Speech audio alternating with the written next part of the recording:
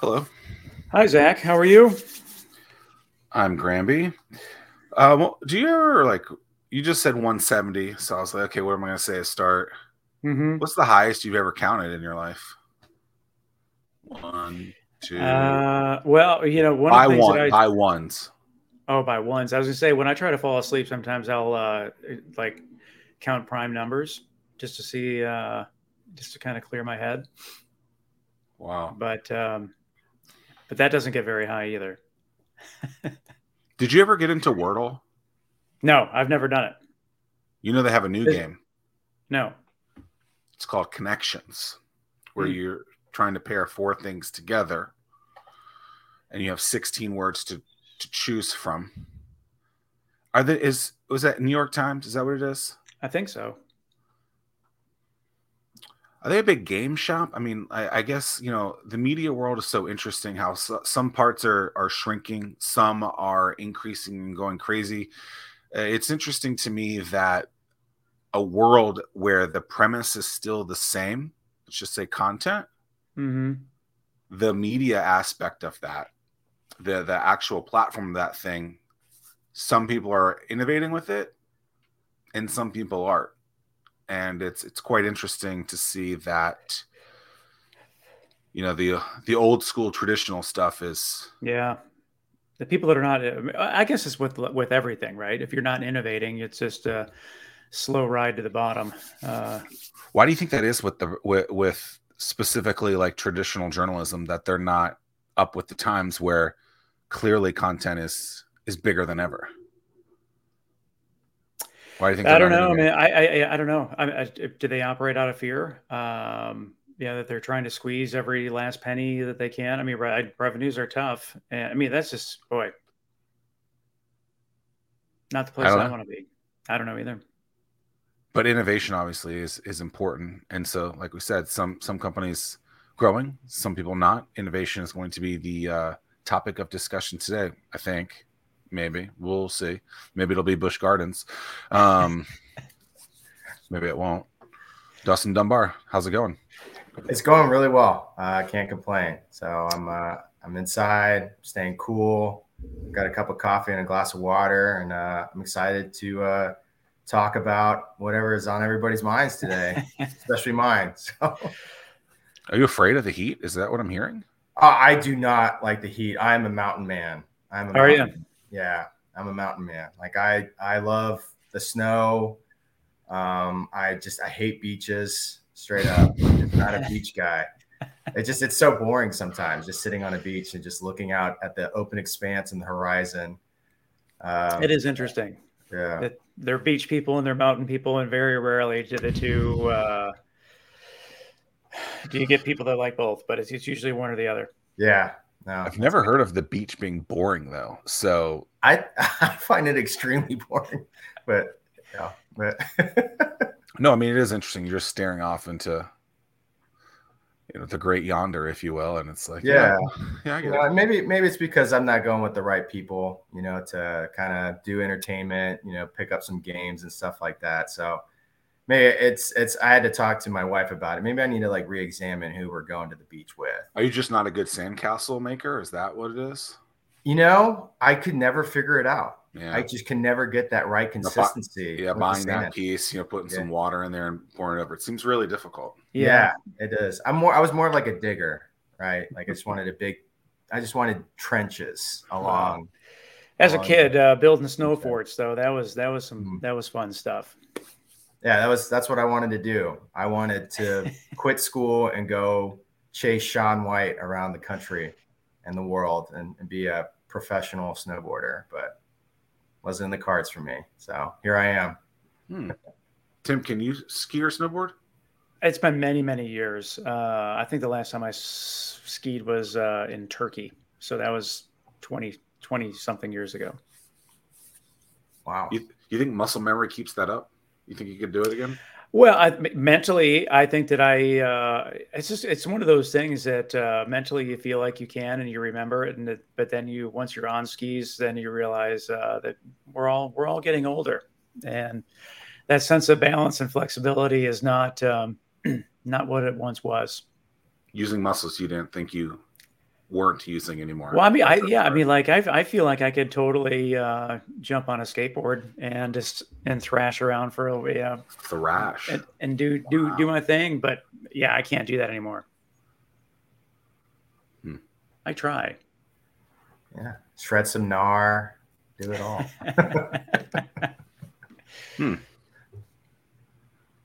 I'm done with the extreme questions. So Tim, well, I was going to say, yeah. I mean, it's just so. I guess that is interesting, though, from a business standpoint, in terms of with the whole innovation aspect. When you're solving a problem, I don't know. I mean, like I recently heard a pitch from a skateboard shop that so everything old becomes new again, or maybe it just never went away. I don't know, but yeah, that's a great point. I think, kind of what we're seeing a lot, just from my standpoint when it comes to, innovation. I mean, we see a lot of innovation and great ideas, but when it comes to the greater kind of ecosystem and like the big players that are in that space, when they're looking at innovation, they're not innovating in-house. You're not like the New York Times, right? Or like a Google or an Apple. They're not innovating in-house. They're purchasing the innovation. So you see a lot of these entrepreneurs kind of reaching their exit velocity through acquisition via a Google, an Apple, or large healthcare systems, right? Yeah. So that's kind of what we're seeing now, is not really the innovation kind of coming from these big players. And so it'll be interesting to see, especially post-COVID, what's the next Facebook, right? Or like the next, I guess now Meta, right? So what's going to be that next company that's truly innovating how we conduct operations? And I think that's kind of what you're looking at when it comes to innovating, besides like the flying cars. It's kind of like, what's the business operation look like? Where are those flying cars? I mean, this is ridiculous. I know, right? I've been waiting on it since the Transformers movie, right? Transformers. I've been waiting for it since Marty McFly. I need a hoverboard or something. I want that hoverboard. Yeah, give me something.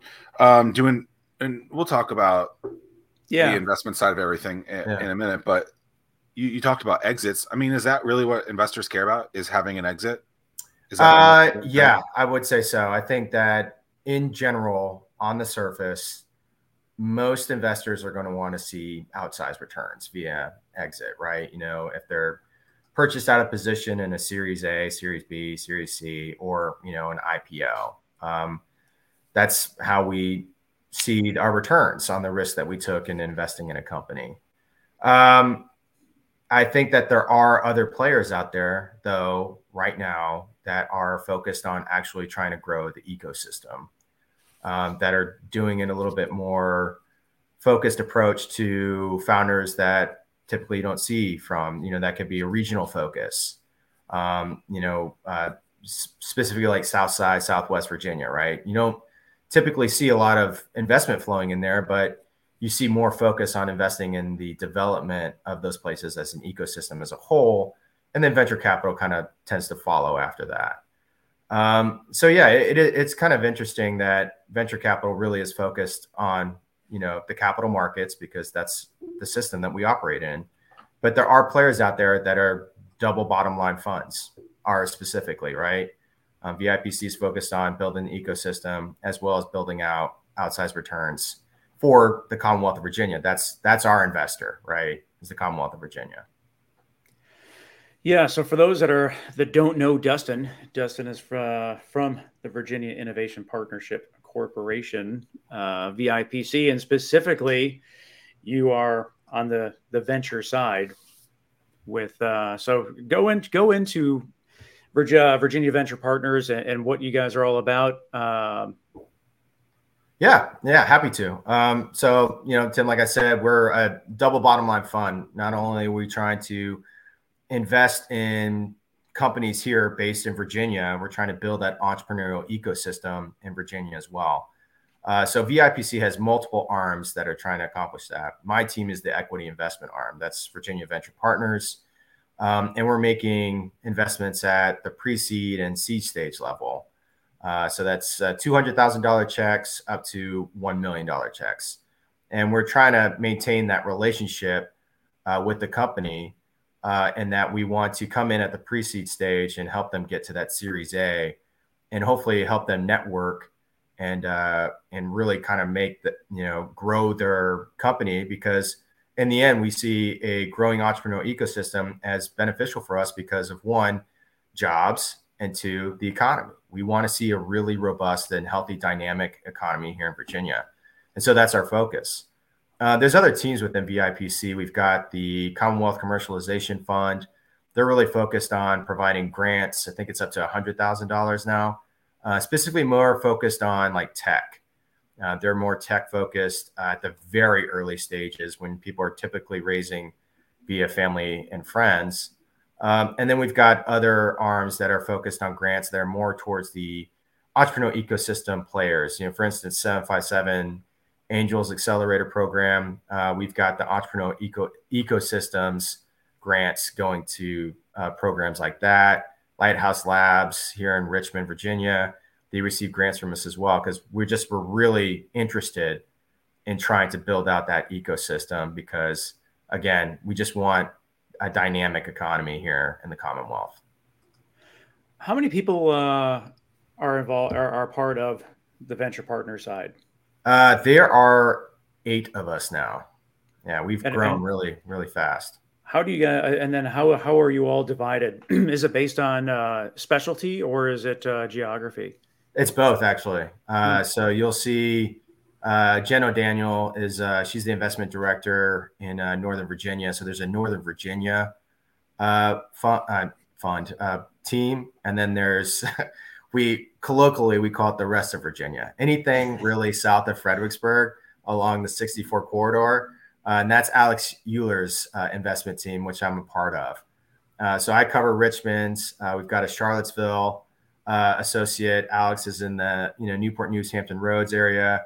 Greg Feldman is a kind of external partner of ours. He's in Roanoke. And then we've got kind of a real kind of focus on, I guess, sectors as well. So Marco Rubin really focused on clean energy, aerospace. Raj, another external partner of ours, really focused on like SaaS platforms, marketplaces, and health, life science, software services. So we kind of try to cover all our bases with that, because we are in the end kind of tech agnostic. I am interested in hearing more about like what has risen to the surface from a state level standpoint in terms of if we had to report to the federal level saying that, hey, Virginia, this is what we are really, really strong in, what would that be? I would say the first thing that comes to mind is cybersecurity. Yeah. Is that primarily in Northern Virginia? Mm-hmm. Yeah. Just because of the, when you think of kind of like venture capital in an ecosystem, when they're coming into regional areas, they're going to look at that talent that's coming out of the workforce. And it's all coming out of, the DoD, Department of Defense, contractors, and as well as like veterans coming out of the military. So Northern Virginia is heavy with cybersecurity. Well, isn't like 90% of all internet traffic goes through Northern Virginia? It's some crazy number. That would be insane to think about. That's crazy. And I kind of makes sense with the data centers that we're putting in Virginia. Yeah. Wow. That's crazy. Yeah, it's fascinating. And I think that we had a guest earlier that has a data center, but yeah, it just, and that just continues to grow and grow and grow. 70% of the world's internet traffic flows through data centers in Northern Virginia. Wow. And that 70% of the world. I mean, that's fascinating. That is incredible. And every week at Thursday at about 11:15, it decides to not work at my house because all that traffic's flowing up to Nova. So a lot of people have said Nova, and then the rest of Virginia is nothing compared to Northern Virginia. When you're looking at from like an innovation perspective, from a growth perspective, and things like that, when you look at List and I don't know that you actually have ever done this, but when you look at like the list and Virginia's best in business or top 5 in business state and stuff like that, is that really because of Northern Virginia, or are they really looking at the full state aspect of that? Like, is it without that? Do you think Virginia? Do you think that Northern Virginia alone is kind of winning that award, or do you really feel like it's a state award? So I think it's mostly a holistic approach, because while there is a lot of economy generated out of Northern Virginia, most our largest export from the Commonwealth, and that drives our GDP, is agriculture. That is the largest export. That's our biggest driver of GDP here in the Commonwealth. So it's really kind of more of a holistic approach. When it comes to innovation, I will say pre-COVID, I would say a lot of it was coming from Virginia. I'm sorry, Northern Virginia. But now, because of COVID and people, migrating out and trying to, work from home, doing the remote work aspect of life, and trying to, live that American dream of owning property that doesn't, cost you an arm and a leg, it's really driven innovation outwards. And we're seeing a lot of, people, from Richmond now, especially, and surprisingly, I guess I shouldn't say surprisingly, but to me, it was a surprise. I see a lot of great entrepreneurs coming out of Roanoke as well. There's just a really good ecosystem there in Roanoke, from around the life sciences and healthcare aspect. And you see a lot of kind of more CPG, consumer packaged goods, really good businesses coming out of the Newport News area. So it's weird how these kind of regional focuses happen. But I think it's just because like minds attract like minds. That's my theory. I didn't know that about agriculture. That's cool. Mm-hmm. I mean, it makes sense. I thought it would have been data centers, but I guess no one really works at a data center, right? These big buildings, 70% of the world. It's just two people work there. Yeah, it's like what's that? The scene from Raiders of the Lost Ark. Oh. It's just like nobody in there. Swell. I mean, they're everywhere up there. Yeah. Did you see any yesterday, Tim? I mean, well, the thing about it is you really don't even you pass them and not even realize. Yeah. We did go by a building that was being constructed. There was going to be another data center that was being. It's wild. It's wild up there. Yeah, Meta is putting a lot in. Like Meta, Facebook is putting a lot of data centers in Virginia. It's crazy. Yeah, is that? I'm surprised that in terms of the is it transatlantic underwater cabling that goes in that more is not talked about with that. I mean, that's just it's a big deal. Yeah, I'm still amazed that that's a thing, right? Like that we actually did that as humans, right? And yeah, it's just that is super, super wild. Well, I mean, maybe they'll find the never mind, I'm not going to make it bad. Find the kaijus. I'm not going to make a bad joke. I think doesn't Microsoft have a huge data center in like Surrey County, like their biggest data center or something like that? I'm not sure. Out in the middle of nowhere. I think Kevin Curry used to tell me about that. Like, Kevin Curry, right, Tim? Yeah. So I feel like there's a lot of like just not known things or not talked a lot about things, but from a data center perspective. So do you think that with that cable being here, that's going to bring a bunch of data centers? Is that the idea? What have you heard about that?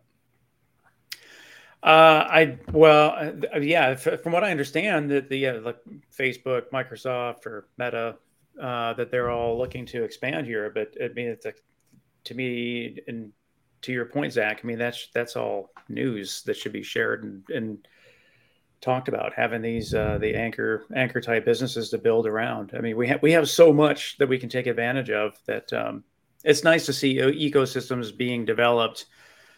I mean, so like Justin, is there other states that do the whole venture partner thing at the state level, or is it unique to Virginia? No, it's not unique to us. There are other states that do that. There are states that probably do less investment than we do. But, one state that we kind of modeled our investment into other venture capital funds was North Carolina. So they led the way, I would say, in how they did investing from the state to other venture capital funds in like a fund of fund manner.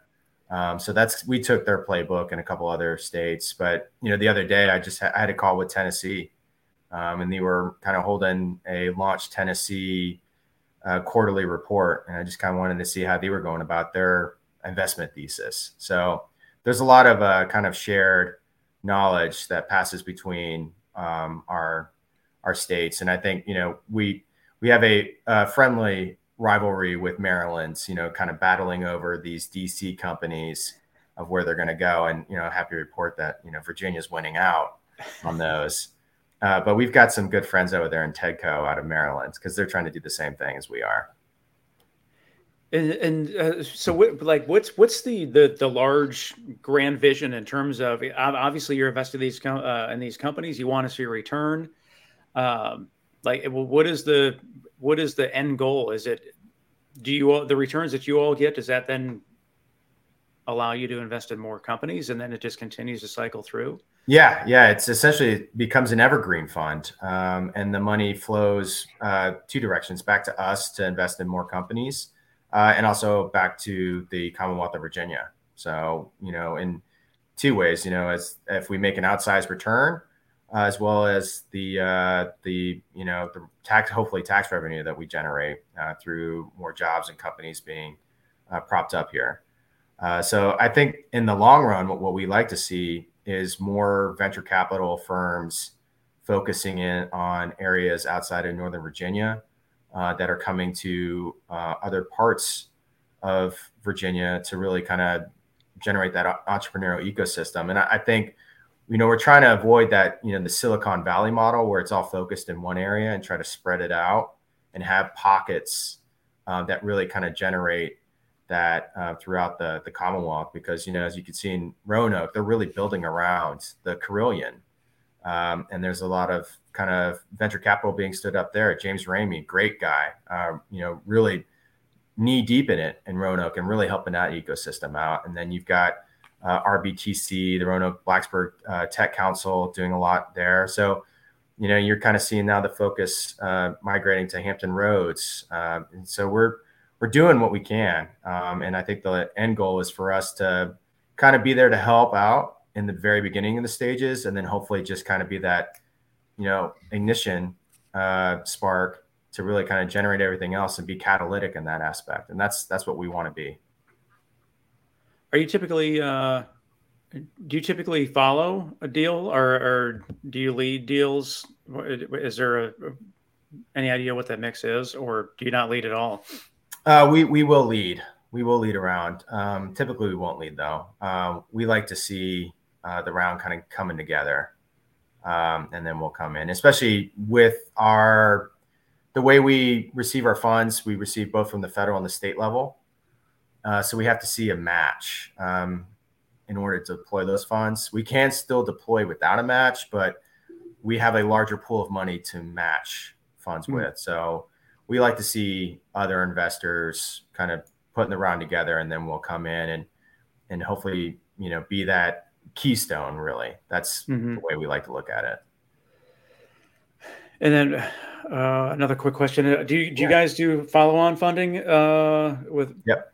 You will. Yeah, absolutely. So we do follow-ons, just very, typically we like to maintain that relationship, but we're also standing up a new fund, hopefully here in the next year or two, that takes some of the really good returns we've had and make larger investments on a company that's doing really well at a Series A and a Series B round.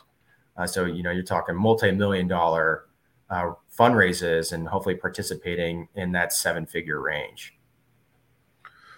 I don't know the answer to this. Either of you can answer it. 15 years ago, 13 years ago, it seemed like ecosystems started becoming a buzzword. Is that a factual statement, or do you think they've been going around forever? Like you mentioned Silicon Valley, it seems like everyone at some point was trying to copy them in some sort of way. Is ecosystem things, is that a fairly new phenomenon, if you will? I don't know, to tell you the truth. I feel like, it's definitely a buzzword, that's for sure. We use it a lot. And I think that when we're trying to define an ecosystem, I think really what we want to do is, define it as something that's dynamic versus something that's very focused on a certain sector, right? And, you could think of Silicon Valley as really focused on that kind of SaaS sector, right? The software sector. And I think that, we as a Commonwealth are focused more on trying to create something that's a little bit more dynamic than just focused on one sector. Because again, dynamic meaning diverse in companies. Yeah, diverse. Yes, exactly. Yeah. So, and that's, Main Street businesses, right? And everything kind of feeds into itself. That's where that kind of ecosystem stuff comes into. You got, Tim mentioned that anchor business, right? I think about Capital One here in Richmond and how many people spin out of Capital One to start up their own company. It really is kind of amazing. So that is this kind of ecosystem, right? Where you have an anchor business coming because of the talent and the workforce that is here, and then that talent being developed at a Capital One and then spinning out and creating other fintech firms or other software firms. And then that drives more business. People are coming here, and spouses are, doing other jobs that are more focused maybe on the main street, so it is definitely an ecosystem in that aspect. Yeah. I think to add to that, like the next thing to follow suit is really it's a culture. It's instilling that, just like if you want to do music, you go to Nashville. If you want movies, you go to LA, comedy, New York. But I think we've got to create the culture. I mean, building the ecosystem, but then people really, really buying in. This is really important. And yeah, I've heard a lot of great things about Roanoke. Really cool stuff happening there. It's what do you think about ecosystems though? Because it like, I don't know, as a guy that maybe pushed that thing for a while, I wonder if you can actually force them to be built, or if they actually have to happen organically. I think that it has to be organic, and that's where the culture piece comes in.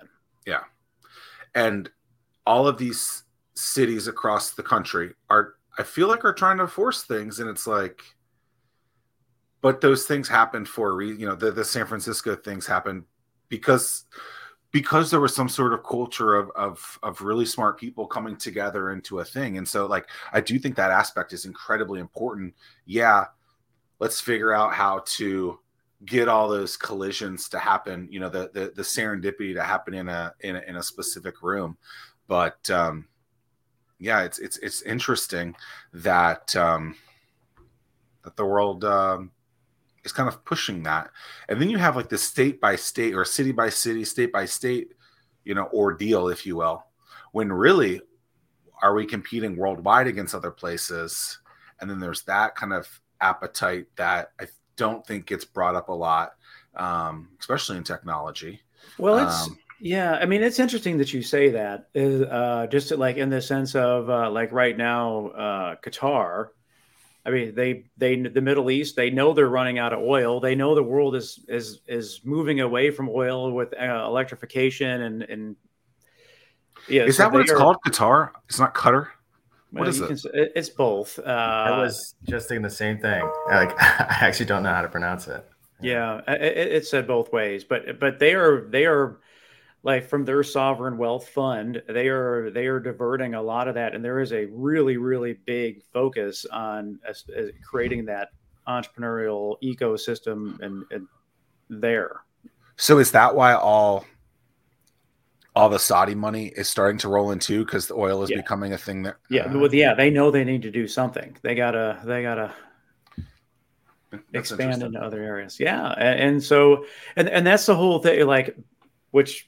It's great that that we have a VIPC that's enabling us to invest in different ecosystems and companies and whatnot. It's just, we've got to focus on it. I mean, because if we don't, I mean, as we all know, founders are going to go wherever where it's opportunity, there's funding, and it's easy to do business. Yeah, completely agree. It's very true. Yeah, and it's I think, when you talk about developing, these ecosystems, people want to go where they know they can do well and have a high likely chance of success, and want to be supported, as well as want to find that talent that exists. Right? Where's the talent? I think it's easier to access talent these days because of remote work, and I can't think of a single company that we've invested in that's, has like all their people in one place, right, in an office. So it is kind of strange trying to, figure that one out. So with regard to that, if you're all the remote work, as long as it's headquartered in Virginia, then they qualify for investment. They knowing that there's going to be remote workers out of state, or yeah, exactly, Tim. Yeah, we want the headquarters has to be here in Virginia. Majority of the C-suite and the CEO needs to be focused here in Virginia, because really in the end, while the talent could be coming from Utah, California, Texas, anywhere really, when it comes to developing the software or developing the tech, we want to see that CEO here in Virginia with the headquarters here, and we see that in the end, while some people might be doing remote work from out of state, most of the remote work is going to be in state, just because of the connections and the natural networks that you have with people.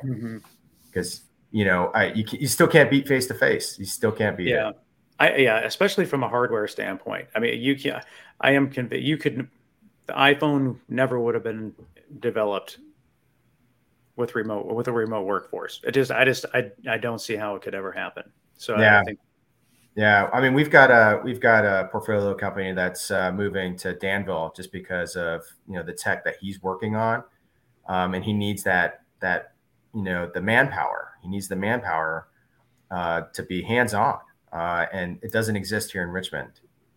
So he's got to go find it, and it's in Danville, Virginia, right now, because they've got a great ecosystem around advanced manufacturing.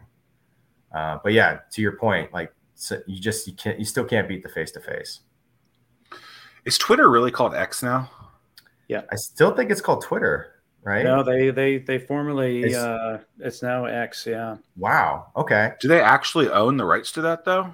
Isn't there? Microsoft. That was Elon's first company. Yeah, he's tried to keep this X thing going in all his companies, but I know they don't own it in Japan, and that's a major user base for him is Japan. And so it's not a rib, it's not a joke, it's the real thing. No, so yeah, it's this has been his master plan, Elon's master plan for a really, really long time, and so he made the determination that it was quicker for him to acquire Twitter and build it off of the Twitter platform than it would be for him to build it from zero. Oh, I see. I see what you're saying, because you're talking about like when he was with the PayPal, right? Because PayPal, and that makes sense, because I just heard like an interview the other day where he was talking about trying to make this like a payment system as well. Yeah. So X is going to become like the everything app. It's going to be a mega app where you'll be able to payment processing, and so yeah. Did he already own that domain? Yeah. Okay. Do you know what he acquired it for way back when? I have no idea. So what? 26 people own a one-letter domain, ish. I mean, yeah. I don't know that I've ever been to a one-letter domain before until I looked at that and I said, "That's interesting." Yeah. I would be very wary of typing in x.com, you know? Yeah. Yeah. So what do you guys look for? Like when you get in, I've never applied or tried to get any funding through you guys, but let's say I'm going through the process. Am I just going online, filling out some paperwork, and hoping that you guys like what you see? Is that the immediate thing? Like what makes the best proposal for someone to get funded by you guys? That's a great question, Zach. So I think for us, what we really like to see is, just kind of at the stages that we invest in. We like to see an actual product that's kind of been tested, that's generating just a little bit of revenue or is just about to generate revenue. That's the sweet spot for us. However, we are always willing to meet with anybody. It's just part of our mandate. So it's an open application process on our website. Anybody can apply. And once that application hits our web form, we have to meet with you. And I know some people in VFPC and Virginia Venture Partners might be like, please don't apply unless you have a great product already. I would say do it anyways, because I think it always helps you to practice. Come forward, pitch, get in front of as many people as you can, because you're always trying to perfect your art of the pitch, of telling your story, getting that narrative down on what you're really trying to sell. And it also helps just kind of building a network as well, because you never know where it's going to go. And I will say most people are really willing to pay it forward. I know I am, because the only way I got this job is someone paid it forward for me by taking time out of their day to tell me what it's like to work in venture capital, and what venture capital looks like. So I definitely recommend anybody applying. But I will say, with the people that we invest with, along with other venture capital funds, it is that, hey, I've got a fundraise. I'm trying to raise $1.5 million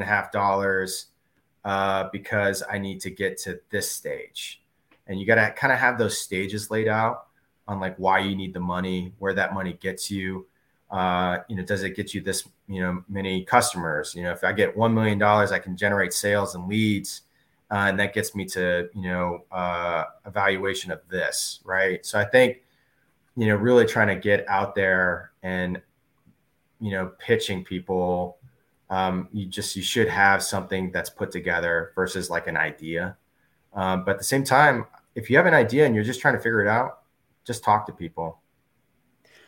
What have you seen on the valuation side? If things was in the 21-22 timeframe, did you see that they were really escalated like they were across the US? And if are we back to reality, or do you still see founders that are asking for way too high of a valuation? Yeah, I would say that, definitely COVID was generating really astronomical market valuations.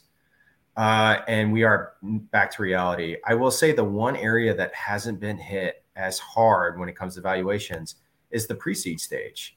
And I think because pre-seed has always maintained like a really good level of reality. So that's always kind of been like the benchmark. And those valuations haven't sunk at all. I do see a lot of entrepreneurs coming in that haven't generated revenue that are asking, for a $15 million valuation. That's, that's no product. There's a conversation that needs to be had there, like, hey, that's a little much. You kind of need to get some revenue before you can ask for that money. Yeah. Well, I mean, but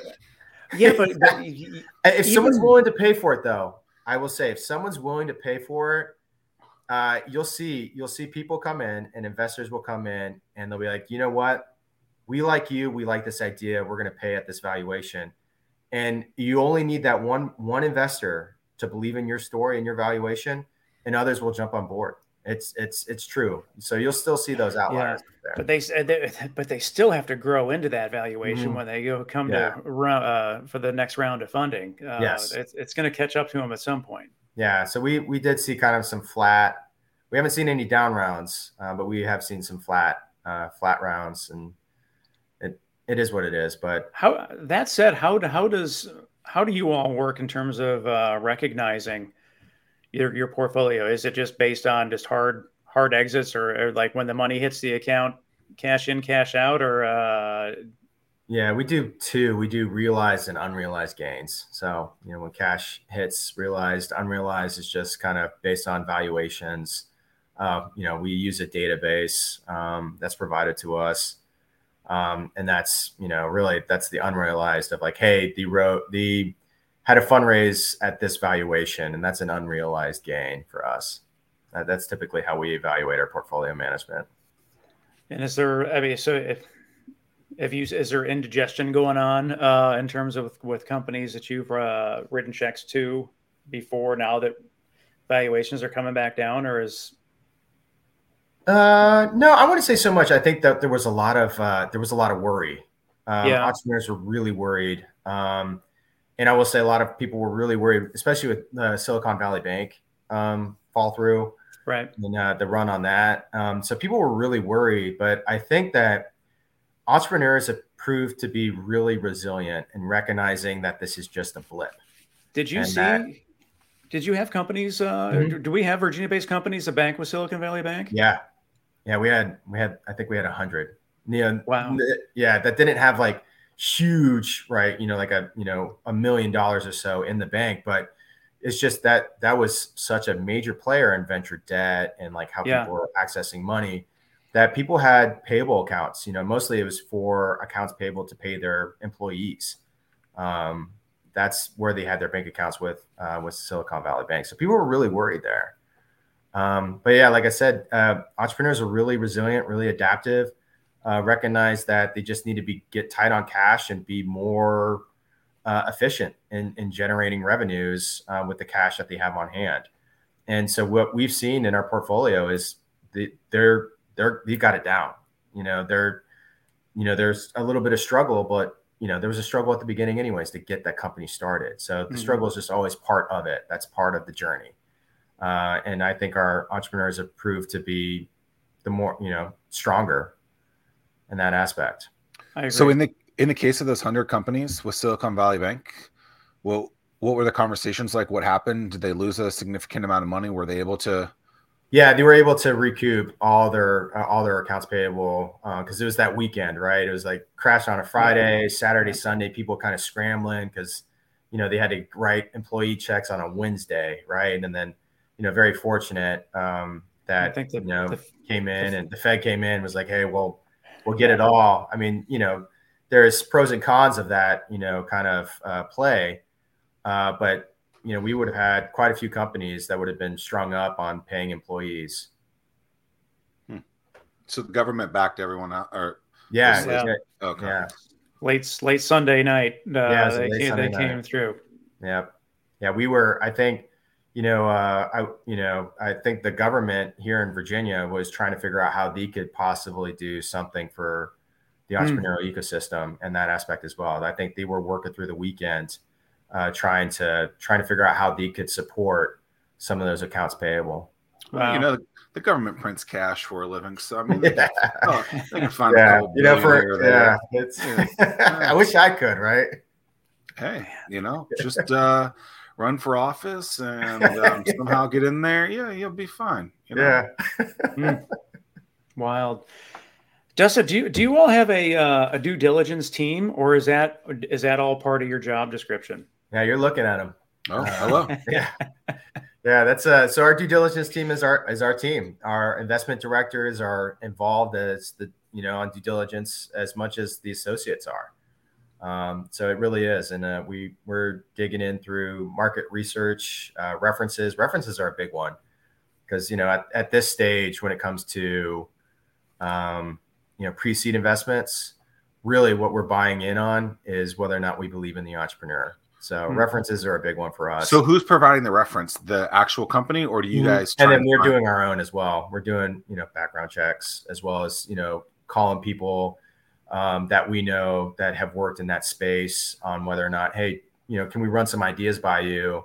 Because references on a resume are always kind of funny to me. Who's going to put some donkey on there that's not going to give them like an A+ report card? It's just, or maybe people will put the, but you'll be surprised, Zach, on when you get a reference call, and we've had some bad reference calls where people are like, It's like, oh, all right. Well, I mean, you're the person that they recommended. So yeah, that's the first kind of red flag, I would say.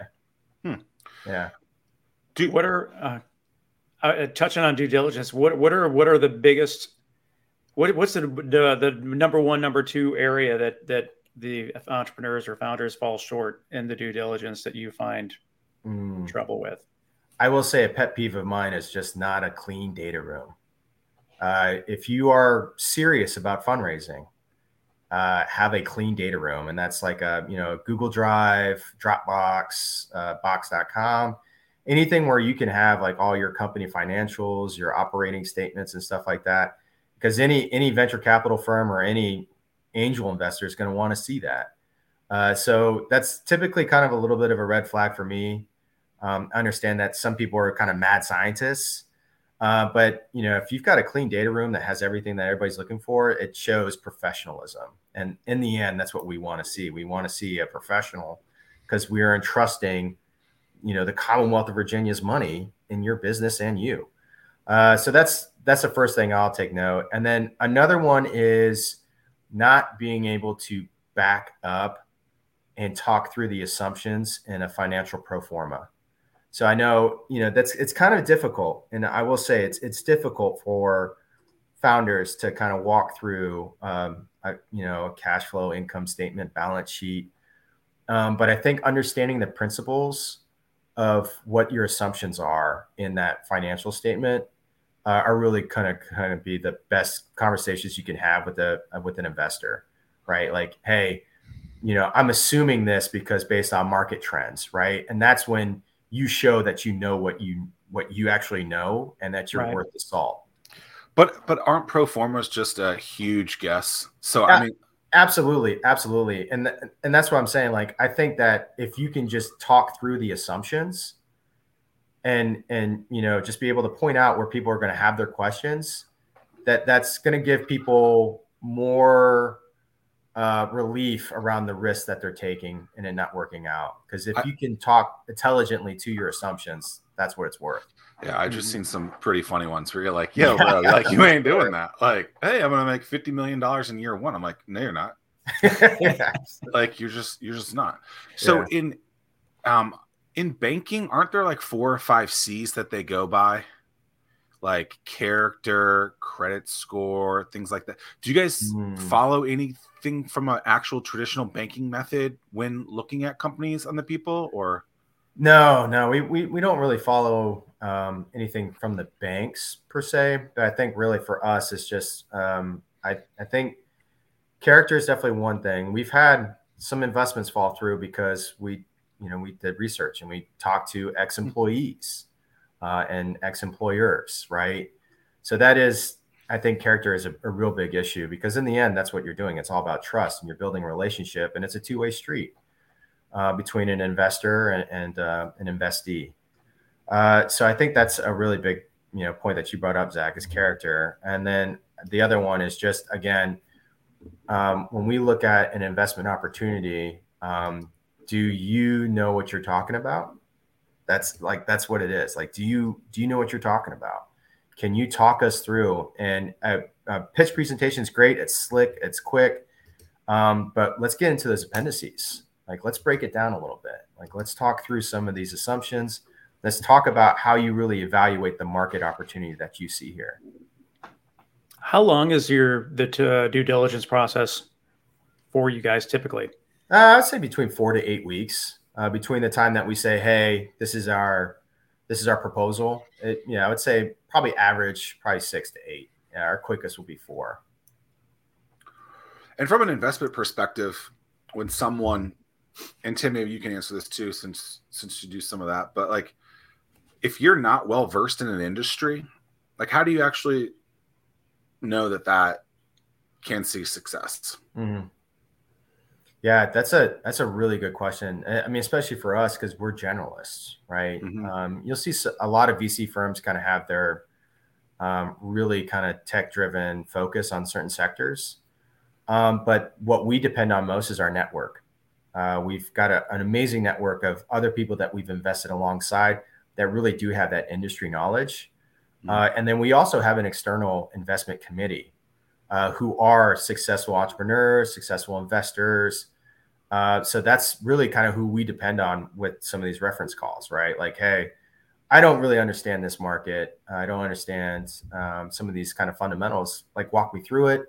And then we talk through kind of what the general idea of the investment opportunity is.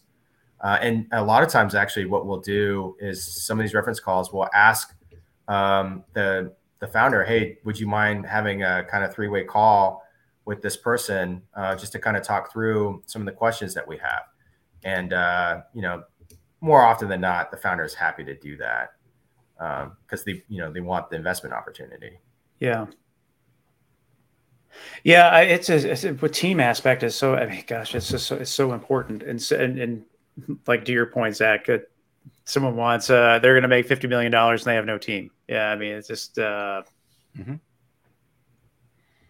going to make magic happen. Yeah, rule the world. Yes. So, if you guys are writing a check for someone to get through the process, everything's going Granby, they're getting just a check, or what else are they getting from you? What else can they expect to receive from you guys? Yeah, so I think one thing that we really bring to the table is the network that we have, and I know I've said this many times, but it is the network of other investors that we have. It's a deep bench of people that we rely on that can help out at the corporate strategy level, advice and mentorship from people that can, either come on the board if they want, or, just kind of help out when you've got certain calls that you need to make. But it's the investor network, I would say. And then we'll be as involved as the founder wants us to be. So typically, we'll come in, everything will be great. We'll have a great handshake. And then it will all just be based off of that founder's willingness to work with us. If there's questions that we have, hey, can we have a talk? And so you'll see some founders that are just like, hey, thanks for the money, I'm out. And that's a transactional relationship. I understand, no harm, no foul. But some of the really good founders are going to be the ones that want to have a transformational relationship. And because that's just how their mind works and how they view all the relationships. Which is really, really important. I don't understand that aspect of why some founders would find it transactional. I mean, knowing that follow-on funding is going to be something that they're going to need. And you think it's just not their game? They don't understand that they're not good at that? I think it is. I think being transformational in relationships, I think, is two things. One, you either understand it or you get to understand it, right? But I do see that a lot of people are transactional in some aspects. The vast majority, though, are not transactional. They want to be transformational. They want to have a good effect on people and want to learn from other people as well. Do you all require monthly or quarterly status reports? Quarterly. Yeah, we want quarterly, and then we do an annual survey. So we have an annual survey that we require just because of we have to report back to the General Assembly on how well we're doing in generating economic development. So we have an annual survey that we push out to companies. It's just part of the requirements. It's in the contract when you sign to receive investment dollars. But it's just asking how many jobs you created. What's your bottom line look like? Have you recently received other investments? Because that's all kind of just showing how they're growing, and the economy in general in Virginia is growing as well. Yeah, that was another thing that would just kill me is you write a check to a founder, you hear nothing, no status reports whatsoever until they want that next round of funding, or the bridge round or whatever the case is. I have received so many nasty emails when I've asked for that annual survey. But again, vast majority, 90% of people are like, oh yeah, hey, absolutely. Like, not a problem. I'll fill it out. no problem. Thanks for reminding me. I might not get it to this week. I'll get it to next week. Yeah. But some are just like, hey, leave me alone. Mm. All right, man. Like, cool. So over time with technology getting stronger, you see a lot of companies have less and less employees needed, less and less teammates needed, yet jobs is a requirement as a data point for you. Does that conversation come into play ever where it's like, hey, like we're not going to see like these huge, multi-thousand person companies anymore? It's just not the future. We're going to see companies with, several dozen people. And how does that come into play? Do you see that kind of stuff? Is that really still a thing? Where is that? Yeah, so we actually don't worry about, we don't have a jobs requirement, right? We don't say, hey, we need you to hire this many people in a certain amount of time when we invest money. But I think that's a really interesting, topic of conversation, though, because what does the future of work look like, right? Like, how many people do you need in your company? And you kind of see it happening in the real world. Yep. With all these tech companies dropping people off because there was bloat. There was just a lot of bloat. There was so much bloat. Yeah, it was crazy. And they're just dropping all these people despite, overall economic numbers, employment numbers, trickling along and staying very well. But yeah, there was a lot of bloat in tech. So I think that there's now kind of the pendulum swinging back now, especially with COVID, post-COVID, and investment dollars being, not flowing as freely. That the pendulum swung back now to where people are like, hey, we really need to be efficient with who is in our office working for us and what they're generating and how much like revenue we can attach to each person. Have you seen anything from the AI standpoint starting to hit your inbox with companies looking for funding? Yeah. We've seen a lot of advanced AI, ML stuff coming through, and it's the spectrum. It's all over the place, from coding, hey, we actually have AI ML to actually code itself, to like, hey, we just have it running in the background, to, hey, this one company wants to be able to access and have just a really good API to generate some texts. So it is a broad spectrum. It really is a wild space right now. And I'm still trying to wrap my head around like the different aspects that it can enable life. And I don't really see it replacing jobs. I just see it being more like a force multiplier within the workforce.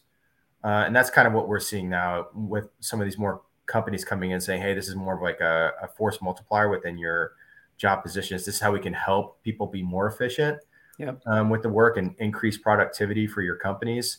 So we kind of see it more of like kind of a SaaS platform service aspect than anything.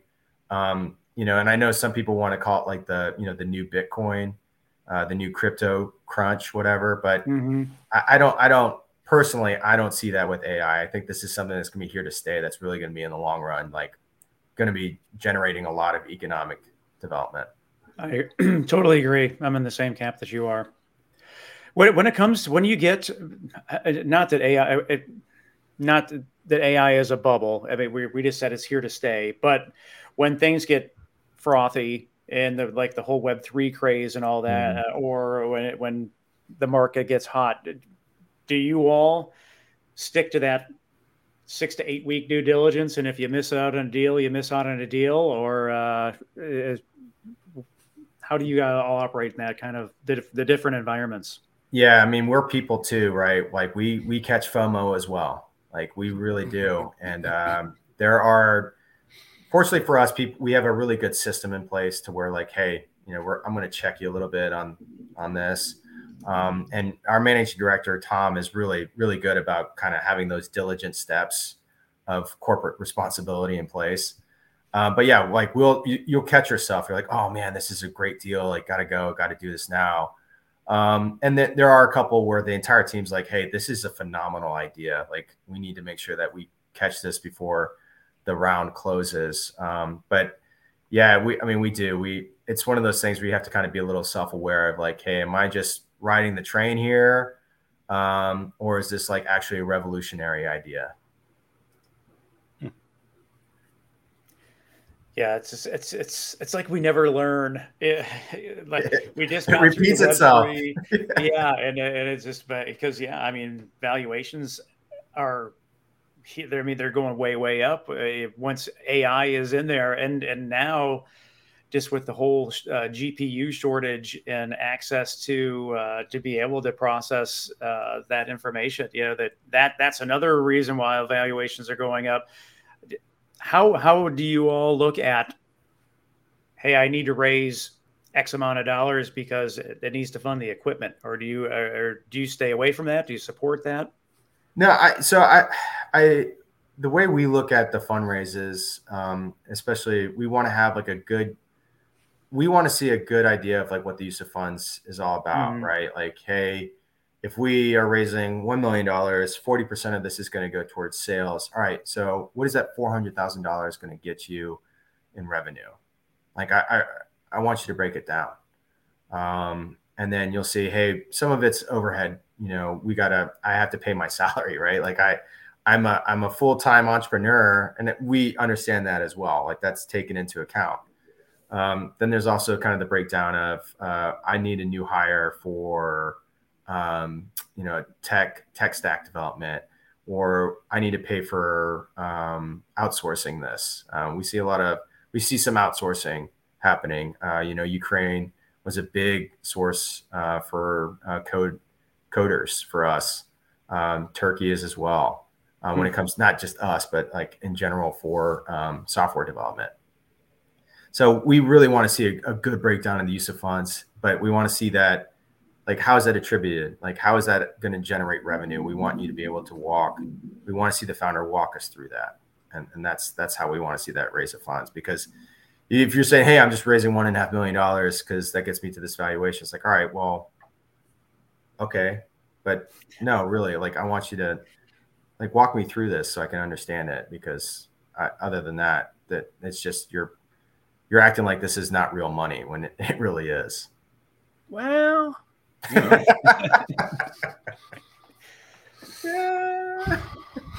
What's something you want to talk about that we haven't talked about?